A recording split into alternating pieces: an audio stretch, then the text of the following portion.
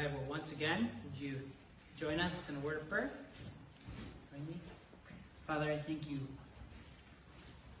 so much that we can come together as a group and pray to you right now, and that you hear our prayers. Thank you that you are a good Father, that you meet our needs. Thank you that you've met our greatest needs of forgiveness and of eternal life beyond the grave. And I pray right now that you would stir up our hearts with hope in the risen Christ as we look at your word. In Jesus' name, amen. All right, well, this morning, you can turn with me in your Bibles to 1 Corinthians, the letter of 1 Corinthians, and we are going to be at the tail end of chapter 1. The letter of 1 Corinthians was a letter that the Apostle Paul wrote almost 2,000 years ago. And he wrote it to a church that was wrestling with many of the same things that we wrestle with even today. Now, if you remember, this letter is a letter that addresses 10 topics. 10 topics.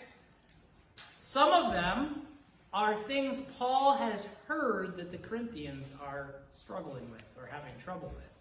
And so he's writing to address things he's heard. And some of those topics are topics that they asked him questions about. And we read about that in chapter 7 up through chapter 15. Now, concerning the matters that you wrote about. So they wrote him a letter, and Paul is responding to these 10 different issues in his letter. In chapters 1 to 4, which is where we're at right now, Paul is addressing a topic that he's heard about. He's caught wind of some reports from a house of a lady named Chloe. Some people in her house told him, hey, Paul, the Corinthians are fighting over church leaders. They're dividing over who follows who. And so Paul is addressing this.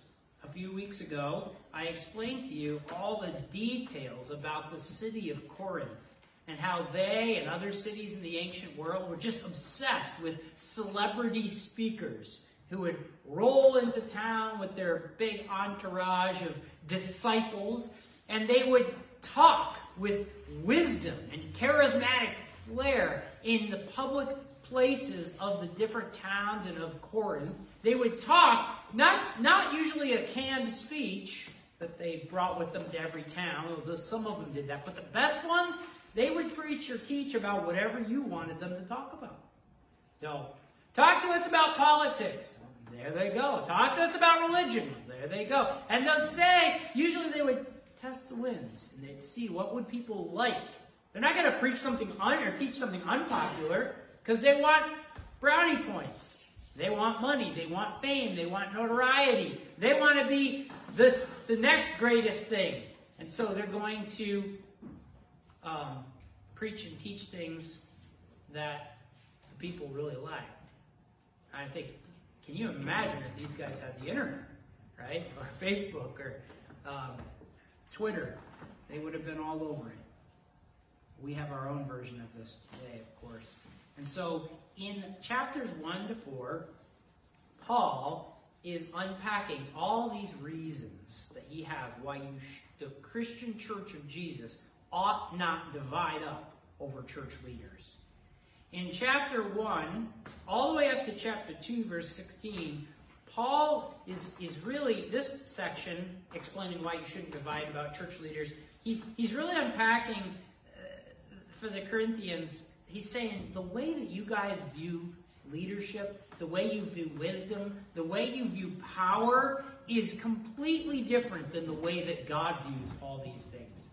You've been drinking the culture's Kool-Aid in the way that you think about all these issues of wisdom and what is wisdom and power, what is power. And so when you look at the cross, you see a weak loser.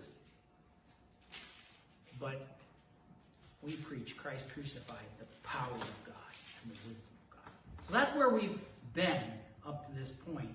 And now, Paul is going to say, you know what, guys? I'll show you another area that is very different than the way you think about wisdom and power. Look at the team that Jesus picked to be his family, to be his followers. And next week, we'll look at the preacher that he picked. A weak preacher, not very dynamic, named Paul, and a foolish and weak and powerless group of people. So look at chapter 1, verse 26 to 31. Paul says this. Brothers and sisters, think of what you were when you were called. Not many of you were wise by human standards. Not many of you were influential. Not many were of noble birth. But God chose the foolish things of the world to shame the wise. God chose the weak things of the world to shame the strong. God chose the lowly things of this world and the despised things and the things that are not to nullify the things that are. He chose the nobodies so that no one may boast before him. It is because of him that you are in Christ Jesus, who has become for us wisdom from God. That is our righteousness, holiness, and redemption. Therefore, as it is written, let the one who boasts, boast in the Lord. Now this morning we're going to look at three things. First, we're going to look at God's reversal. When God picks a team of humans to join his family and live for him, he picks the opposite group than the world would think. He reverses things. Second, we'll look at God's gift. God doesn't pick a gifted team. He gifts an ungifted team with the gift of Christ and the power of Christ's Spirit. And third, and finally, we'll look at man's boast. God's ungifted family, who's received the greatest of all gifts, the gift of Christ, they cannot help but boast about the greatness of their Lord. They boast in the Lord. So, point one from these verses, God's reversal. As humans, I want us to just start off our time thinking about this. We are 100% dependent on things outside of ourselves for existence. We are not self-sufficient creatures. We are not self-sustaining. Yes, we're responsible for the choices that we make in life. You have to feed yourself. But we are 100% dependent on things outside of us to give us life and to sustain our lives. I want you to pause for a minute and just reflect on how fragile we really are as human beings. Think about it. Did you decide to be born? Did you name yourself? Did you feed yourself through the beginning years of life? How about the food that you eat? Did you produce all your food? No, some people are like, I'm going to be super self-sustaining. I'm going to hunt what I eat. I'm going to fish for what I eat. I'm going to plant everything that I eat. Nothing that I put in my mouth is going to be the result of others' labors. Did you send the rain? Did you send the sun? How about the seeds that you planted? I mean, you could keep trying to be self-sufficient, but there is an end to it all. At the end of the day, we are dependent creatures. Think about this. Right now, you are sitting in a chair that's pretty comfortable. I think they're pretty comfortable chairs, right? They feel kind of solid, like they're not going to give out on you. You probably feel in control, like you're not going to just fall off. Hopefully not. But zoom way out, okay? Take a wide-angle view at yourself. You and I are sitting right now on a very, very, very small space rock, okay? And it's covered with dirt and mostly water. And this space rock is actually filled with boiling rock. And it's hurtling around a massive ball of burning gas, surrounded by many other space rocks and burning balls of gas. And together we're moving at 67,000 miles an hour, and at the same time we're spinning at 1,000 miles an hour. And the only thing that's keeping you in place on your chair right now is gravity and air pressure. And none of these things we invented or put there or even completely understand. We are dependent creatures. That is humbling. It ought to be humbling. We are dust. When you die, the bodies that we were once fond of feeding and taking care of turn to dirt. Literally. Our only hope of a future beyond the grave lies outside of us. Your only hope of not being dirt lies outside of you. It depends on God. Everything does. In the beginning of everything, the God of the universe, He created galaxies and universes we don't even know of yet, right? That are completely and totally dependent on Him. And in this universe that God created, the one that we're aware of, around 6,000 years ago, He created two humans, Adam and Eve. And He made them special because they had a very important role. They were to partner with God in taking care of this tiny little part of the universe. This is your space rocket, and you take care of it. And there are so many things that make Earth unique, right? Distance from the sun, the rotation that Earth is going at, our atmosphere. It is uniquely hospitable to life in countless ways that are only... most scientists now, I think, are becoming aware that there has to be something out there. Some higher intelligence. They're not saying it's the God of the Bible, but, like people like Elon Musk would say, well, we're in a simulated universe. Or there's something out there. We cannot be alone in such a marvelous universe. But we believe the Bible story that Adam and Eve were created by God to take care of this amazing place, to rule it under His authority, dependent on Him. And yet, tragically, these two humans decided to listen to a lie and to rebel against the source of their life, against God Himself, and to partner instead with a dark and deceitful power who deceived them. They tried to establish wisdom apart from the source of their wisdom. They sought to be strong apart from the source of their strength. They sought to be something by rebelling against the God who made everything. And this is and continues to be what's at the heart of what the Bible calls sin. Sin. Seeking to live life our way. It's saying to God, I will use my body the way I want. Thank you very much. You can burn the owner's manual for all I care. I'm going to use food and drink the way I want. I'm going to put my body wherever I want. I'm going to sleep with whoever I want. I'm going to call myself whatever I want. I'm going to use my money and my time and my strength however I want. I'll go where I want to go, how I want to go. I am the captain of my soul. That's at the heart of what sin is and what it says and what it does. It's pride, it's selfishness, it's rebellion. It doesn't mean that humans who are sinful, which is all of us, it doesn't mean that we do bad things all the time, only bad.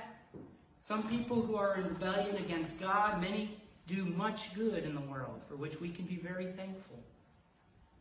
But what it does mean is that all humans related to Adam and Eve are born with the same problem. We're born into a human family that is at war with God. We need someone to come and bring us peace with God and rescue us. And in the Bible, that's the story of Jesus is all about. Jesus, the very eternal Son of God, came to rescue humans, to pay the price of our rebellion on the cross. And we talked about that last week. He rescues humans from sin. humans who are often the exact, and most often, the exact opposite of the people this world would consider worth rescuing.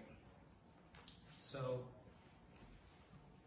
now that we've reflected on, for a bit, our absolute dependence on God, let's look at what Paul says about who God calls to belong to Jesus.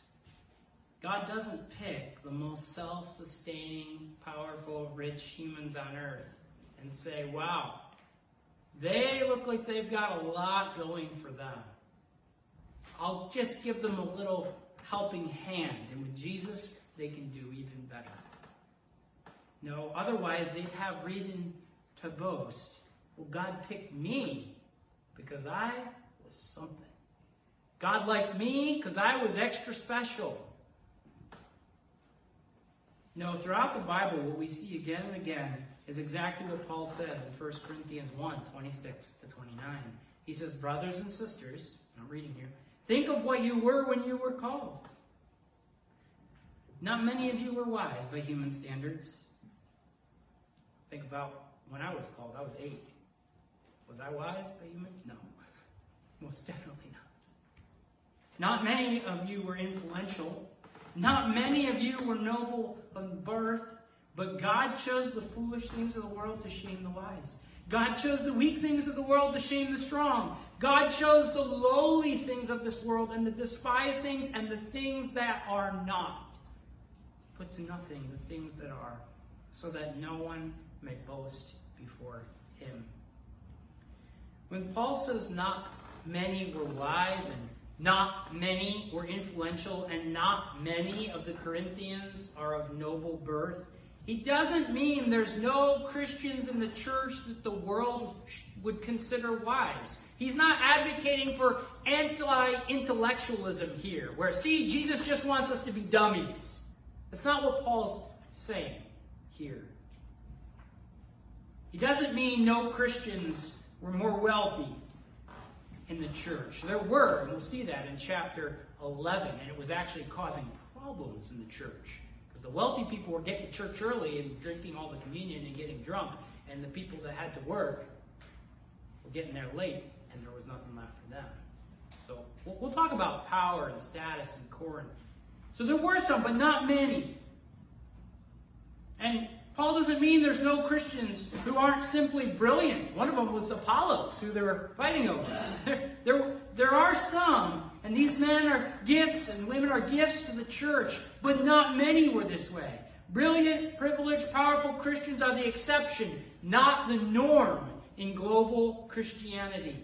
Instead, the global church, the church of Paul's day, is made up of mostly of people that the dominant institutions of the world would look at and say, you are foolish, weak, and nothing at all in the world.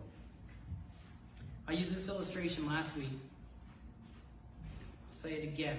Think of it like this. Imagine you were suddenly made the captain of a pickup tackle football team for backyard football.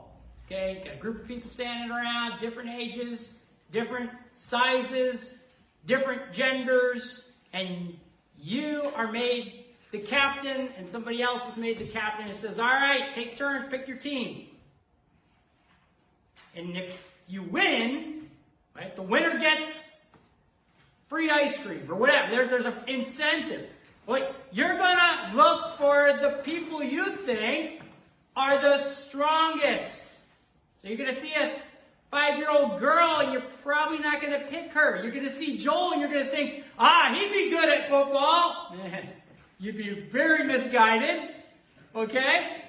However, you might think that. You're going to try to pick based on who you think is the strongest, the best at the game. God's team is the opposite. It's like he chooses those who don't even know how to play the game, right? He chooses those who are like, what's football again? Yeah, I want you. Oh, you're in a wheelchair? I want you. You're elderly? You can't even walk. I want you. He chooses those who are lame and blind and short and sick. That's the people who, for the most part, Jesus chooses to build his church out of. He chooses people that the folks at Harvard or Princeton or Cambridge would look at and say they'll never amount to anything. They might not say that out loud, but they're not going to be asking for their opinions. And yet, the Holy Spirit opens their eyes to see something beautiful and amazing that the folks in the higher institutions think is crazy. That the cross of Jesus Christ, this bloody instrument of torture, is a beautiful and powerful thing that changes lives and has for 2,000 years.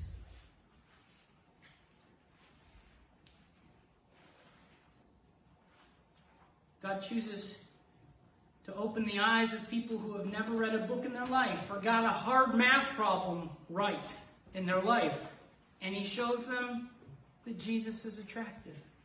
Jesus is amazing. And he's worth giving your life for. People in Jesus' family, for the most part, may not know a lot of things in this life.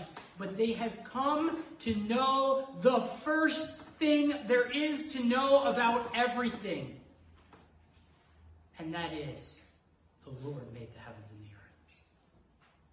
And he has made himself known in his Son. The first thing to know about the universe is Jesus is the Lord of it. And so in some ways, the little 3-year-old singing, "Jesus loves me, this I know, for the Bible tells me so," puts the most brilliant, degree-holding, book-writing, white-haired, decorated scholar in the world to shame if he does not see the same thing. You don't even know who made you. You don't know the first thing there is to know. God made me and everything that in this world I see. The fear of the Lord is the beginning of wisdom. God chose the foolish things of the world to shame the wise. In the ancient church of Corinth, he, for the most part, chose the socially weak and powerless slaves and children, women and widows, orphans and prostitutes, fishermen and thieves. Jesus forgave their sins and called them to follow him and belong to his family. God has always done this. Out of the mouth of infants and children you have ordained praise to silence the foe and the avenger. Everywhere the church has exploded in the world, it constantly moves away from power and money. You just see that constantly. Where is the church exploding right now? The global south. Yeah, they have their share of problems, but so do we. And as Christianity declines in the West, it explodes in Iran, and in China, and in Nigeria, and in Sudan, and in Brazil, and on it goes. God has done this. The center of Christianity is always moving. I said this earlier in our sermon discussion. Wasn't sure if I'd bring it up. Think about the center of Judaism. Where is it? Still, Jerusalem. The center of Islam. Where is it? Still, Mecca. The center of Christianity. It's always moving. We're the greatest hub. It was in Rome, and in Europe, and in America. And now most Christians in the world are in Africa. South America. May their tribe increase. They'll be sending missionaries, and they already are sending missionaries to us. Now, I know this is controversial, but many of the people that are crossing our border right now are Christians. Whether they should be or not, whatever you believe about that, I'm just saying, they are coming to our shores, and they believe in Jesus. refugees. It's amazing. Listen, friends, in our rescue, it is in our weakness and failings and shortcomings and imperfections and powerlessness that all of us, we experience the reality we are not enough. We are not sufficient.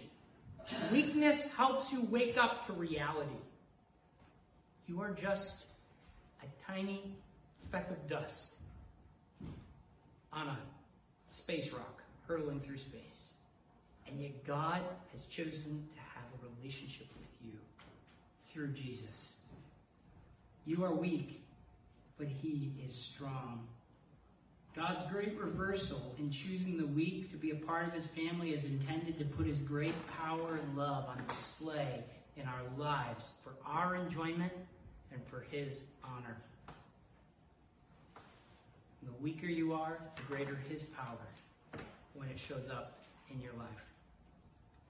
Next thing we'll look at this morning is God's gift. If you pick a team of weak, foolish people to do anything in life, how are you ever going to succeed? How in the world is God going to accomplish the work of bringing about a new, restored creation one day with a group of powerless, weak, broken people who eventually die? And whose bodies turn to dirt. Last time I checked, every Christian who's ever lived has died up to this point. We don't live forever. We don't run countries. We don't have trillions of dollars. We don't have limitless resources. We're outnumbered 10-1 in this world. In many places, following Jesus is illegal. You die, or at least get locked up. In most places in the world, following Jesus, really following Jesus, and not singing the culture songs is actually very unpopular. And added to all this, we who have placed faith in Jesus, we're still sinners. We don't look like much of a losing team most of the time, or winning team most of the time. We still act selfish. We still say unkind things. The church hurts people and has been hurting people for 2,000 years. Yes, we help people, but we are broken. We use our bodies in ways that dishonor God, and we have to ask for forgiveness. How do we, as the weak, foolish nothings who make up Jesus' family, how do we have any hope of accomplishing anything that's going to last beyond our own graves? It's because there's one player on our team who makes all the difference. He is the team captain, the one picking, the team leader, the creator of the team, the Lord Jesus Christ, who himself became weak and lost everything. He became the weakest of the weak. He was scorned as a fool. He became nothing on the cross, butchered brutally, but he was raised to life, never to die again. And the Lord Jesus, this captain, this ruler of the universe, he has all the wisdom in the universe. In him, we saw in Colossians, when we preached through that, in him are hidden all the treasures of wisdom and knowledge. And he has all authority. Matthew 28, verse 19, all authority in heaven and earth has been given to me. Jesus has all power now. He who defeated death and hell and the very grave. There is only one grave that stands eternally open, and it is the grave of the Lord Jesus. He is the conqueror. He makes all the difference. Listen to how Paul explains this in 1 Corinthians 1, verse 30. He says, it is because of him, God, that you are in Christ Jesus, who has become for us wisdom from God. That is our righteousness, holiness, and redemption. What this verse says is that if you are a Christian today, if you say, I am a Christian, I follow Jesus, it's because of God. God placed your life in a new location. You see that there in verse 30? It's because of him that you are in Christ Jesus. Now, the idea that you are in a person can be kind of confusing. It's not something that we usually say. But it's something that the Apostle Paul and the other apostles say all over the place about Jesus. It's one of the most common phrases in the New Testament. In Christ, in the Messiah, in the anointed King, in Jesus, in Him, all over the place in the New Testament. What does the apostle mean? Scholars call it the doctrine of union with Christ. We could talk a lot about it. I'll just keep it simple here. To be in Christ means your life is so closely connected to Jesus' life that He represents you before God. His wisdom becomes your wisdom by the power of His Spirit in you. His righteous status before God, that means His perfect record of never sinning, that becomes your perfect record before God. Even though you and I know we are not perfectly right or good in God's sight, Jesus' righteousness counts for us. And Jesus becomes our, NIV says holiness, it's sanctification there. Jesus is set apart as holy in God's sight. He is the sanctified one, the one who has been called and cleansed and claimed by God. Jesus belongs to God holy. He is clean. And when you get connected to Him, you too become a saint, a sanctified one. He cleans you. He claims you as His own. He calls you to belong to Him. And Jesus becomes our redemption. See that there, verse 30? To be redeemed means to be set free from slavery to something. Jesus has set us free from being slaves to sin. We don't have to sin anymore. It's not our master. Sin shall not be your master anymore. Jesus has given us the power to live for Him instead. And instead of being slaves to the fear of death, one day, though we will die, we will be raised when He returns. Jesus is our redemption from sin and the grave. And so to be placed in Christ means that everything Jesus has going for Him, as the head of the new humanity, as the last and final Adam, as the founder of humanity 2.0, Jesus, His record counts for us. And all you have to do is place your faith, your trust, your absolute allegiance in Him and to Him, and say something like this. This is what some call the sinner's prayer, okay? Which is basically the cry of a sinner to Jesus for forgiveness for the first time. And then, if you're a true Christian, you keep praying the sinner's prayer every single day, sometimes many times a day. Lord Jesus, please forgive me. Here's what the sinner's prayer sounds like. It sounds like this. Lord Jesus, I believe I'm a sinner. Please forgive me. Please cover my sin. Please give me your perfect righteousness, your record. Please give me your holiness. Please grant me your redemption. Set me free. I want to be clean. I want to belong special to God. I want to be right in God's sight. I don't want to feel like God is always mad at me for messing up again and again, because I know I do mess up. I want to be free from feeling bound to darkness and being stuck in the ruts I've made myself and can't get out of. I need you, Lord Jesus. I need you. And when a human gets to that point, it is a miracle from the Lord. Because nobody likes to admit that deep down we are weak and sinful and powerless and dying. Deep down, nobody likes to admit we are all fools in need of God's wisdom. We're all nobodies in the eternal scope of things, born to die and be forgotten. We need the Lord to come and rescue us with His strength, to deliver us with His wisdom, to raise our bodies from the grave and make our lives count for eternity. So I'm just going to challenge you. If you've never prayed that way to God, then you're not a Christian. You haven't trusted Jesus. So I plead with you, pray now. Turn to the Lord, and we'll pray, and you can be baptized in the name of the Lord Jesus and begin your lifelong journey of following Him. And at the end of the day, all we are is the Lord's doing. and not ours. And so if you've been saved in this radical way, where you've confessed your sin to the Lord, asked for forgiveness, then your only boast is in him. And that's the final thing this morning, man's boast. Man's boast. Two of the most famous verses in the Bible are found in Ephesians 2, verses 8 to 9. Paul says a very similar thing to what he says here. He says, "For it is by grace you've been saved through faith. And this is not of yourselves, it's the gift of God, not of works, lest anyone can boast." Our rescue by Jesus is 100% a gift from God. You can't take credit for it. If Holly made me an incredible meal for my birthday and I took credit for it, what are you doing? You didn't make that.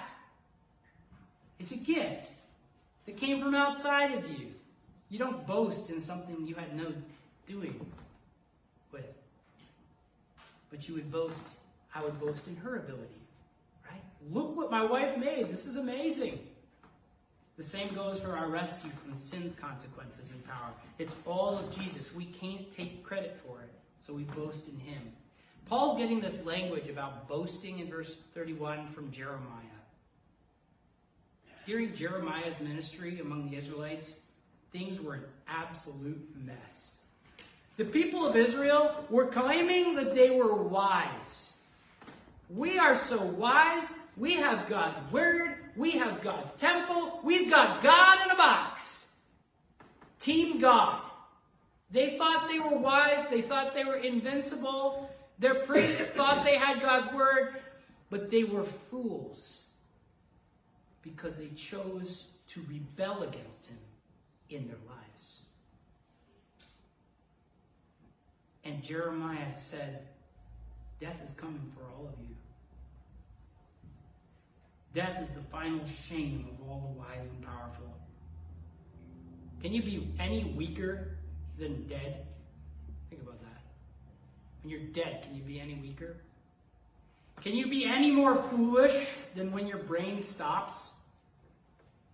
But there is another way, according to Jeremiah.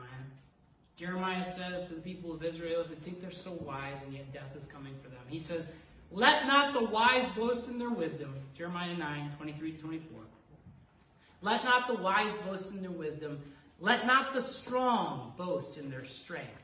But let him who boasts boast in this, that he understands and knows me, that I am the Lord who exercises kindness and justice and righteousness on earth.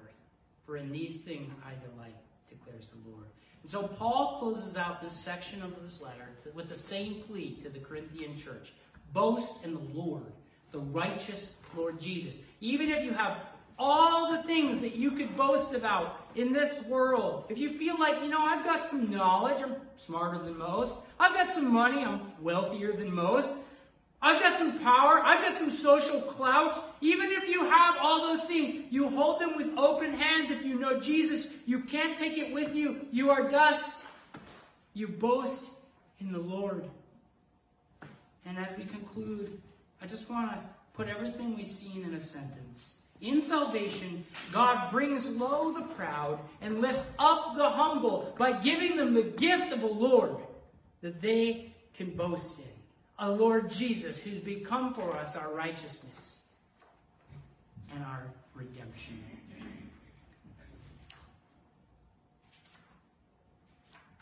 One final thought.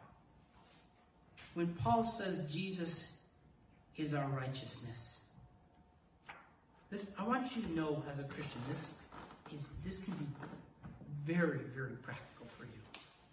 How many of you enjoy being right? Let's put it this way. How many of you like being wrong? And somebody points out that you're in the wrong. What do you usually? Do you defend? Do you fight back verbally? It doesn't feel good to be wrong. We all want to be right. We all want to be seen as right. And when we're exposed as being in the wrong, what we usually do is defend ourselves. We justify. We give reasons for why we're not right. We might even attack those who point out our wrong actions or wrong decisions. We want to eliminate everything that gets in the way of our justification, our rightness in our own eyes and the eyes of others. We want to vindicate ourselves in the eyes of the world. Maybe some of you are like me, and I'm still fighting this. Your brain is like a factory, always working overtime to justify every decision you make, every behavior that dominates your life. Maybe you walk into a room full of people and immediately start giving reasons for your actions without even being asked, because you don't want others to judge you as not being right. You constantly justify yourself. Do you do that? You find yourself always thinking about justification? I know I do that, but it's because of this. I know I'm like that because of that. It's their fault. It's my fault. It's his fault. It's what I did. Friends, we're all wired to want to be seen as right in the eyes of whoever we think matters. Okay? If you don't think somebody matters, well, I don't care what people think. Yeah? Well, I bet you care what you think. And you want to be seen right in your own eyes. And you've given up pleasing everybody else. So you just please you. You justify you. You set the standard of right and wrong and the bar. And you know what? Guess what? One day you're going to fail you. And then shame's going to come in. And guilt. Because you failed you. And you can't justify you. Oh, well, I'm just going to work harder tomorrow. Well, one day you're going to be laying on your deathbed and you can't work any harder. And you're going to look back over your life and you're going to say, boy, there's some things I can't justify. I can't declare right. And I can't do any more working to make them right. I can't fix it. I can't erase it. And you know what you need? Not just on that day, but on every day? You need a righteousness that counts for you, that comes from outside you, that covers you, that represents you before God. And I believe that that is what Jesus provides. Now, we could go into a lot of depth here. What you do does matter. Jesus doesn't say, I give you righteousness, I give you a perfect record, I count, my justification cleanses you, now you can live however you want. Okay? No, we are being changed and transformed, but we need justification that comes from God. And Jesus becomes our righteousness in salvation. And what this does, friends, is it frees me, and it can free you. The more you embrace it, to humbly receive criticism from other people, which is really the first step in growing as a Christian, is to humble yourself. Say, I wasn't in the right. I'm a sinner. And you can admit wrong, because your righteousness doesn't depend on you being perfectly right, but it depends on Jesus. So if you lay awake at night sometimes, or you walk through life consumed by thoughts about what other people think of you, what do people think of me? What do people think of me? What are they thinking? What are they saying? Are they right? Friends, Jesus can set you free from that. He says, you are my beloved Son, the Father does, in whom I am well pleased. Through Jesus. He can set you free. What do people think of me can be changed to this. Jesus, his blood counts for me. Jesus' life covers me. And in him I can be free. Let's pray. Lord, I pray that you, by your Holy Spirit's power, would help us to delight in our status before you as holy people, as righteous people, because of Jesus. And I pray, Lord, that you would continue to help us to grow, to be more and more like Jesus, whose blood has covered our sins. In Jesus' name I pray. Amen.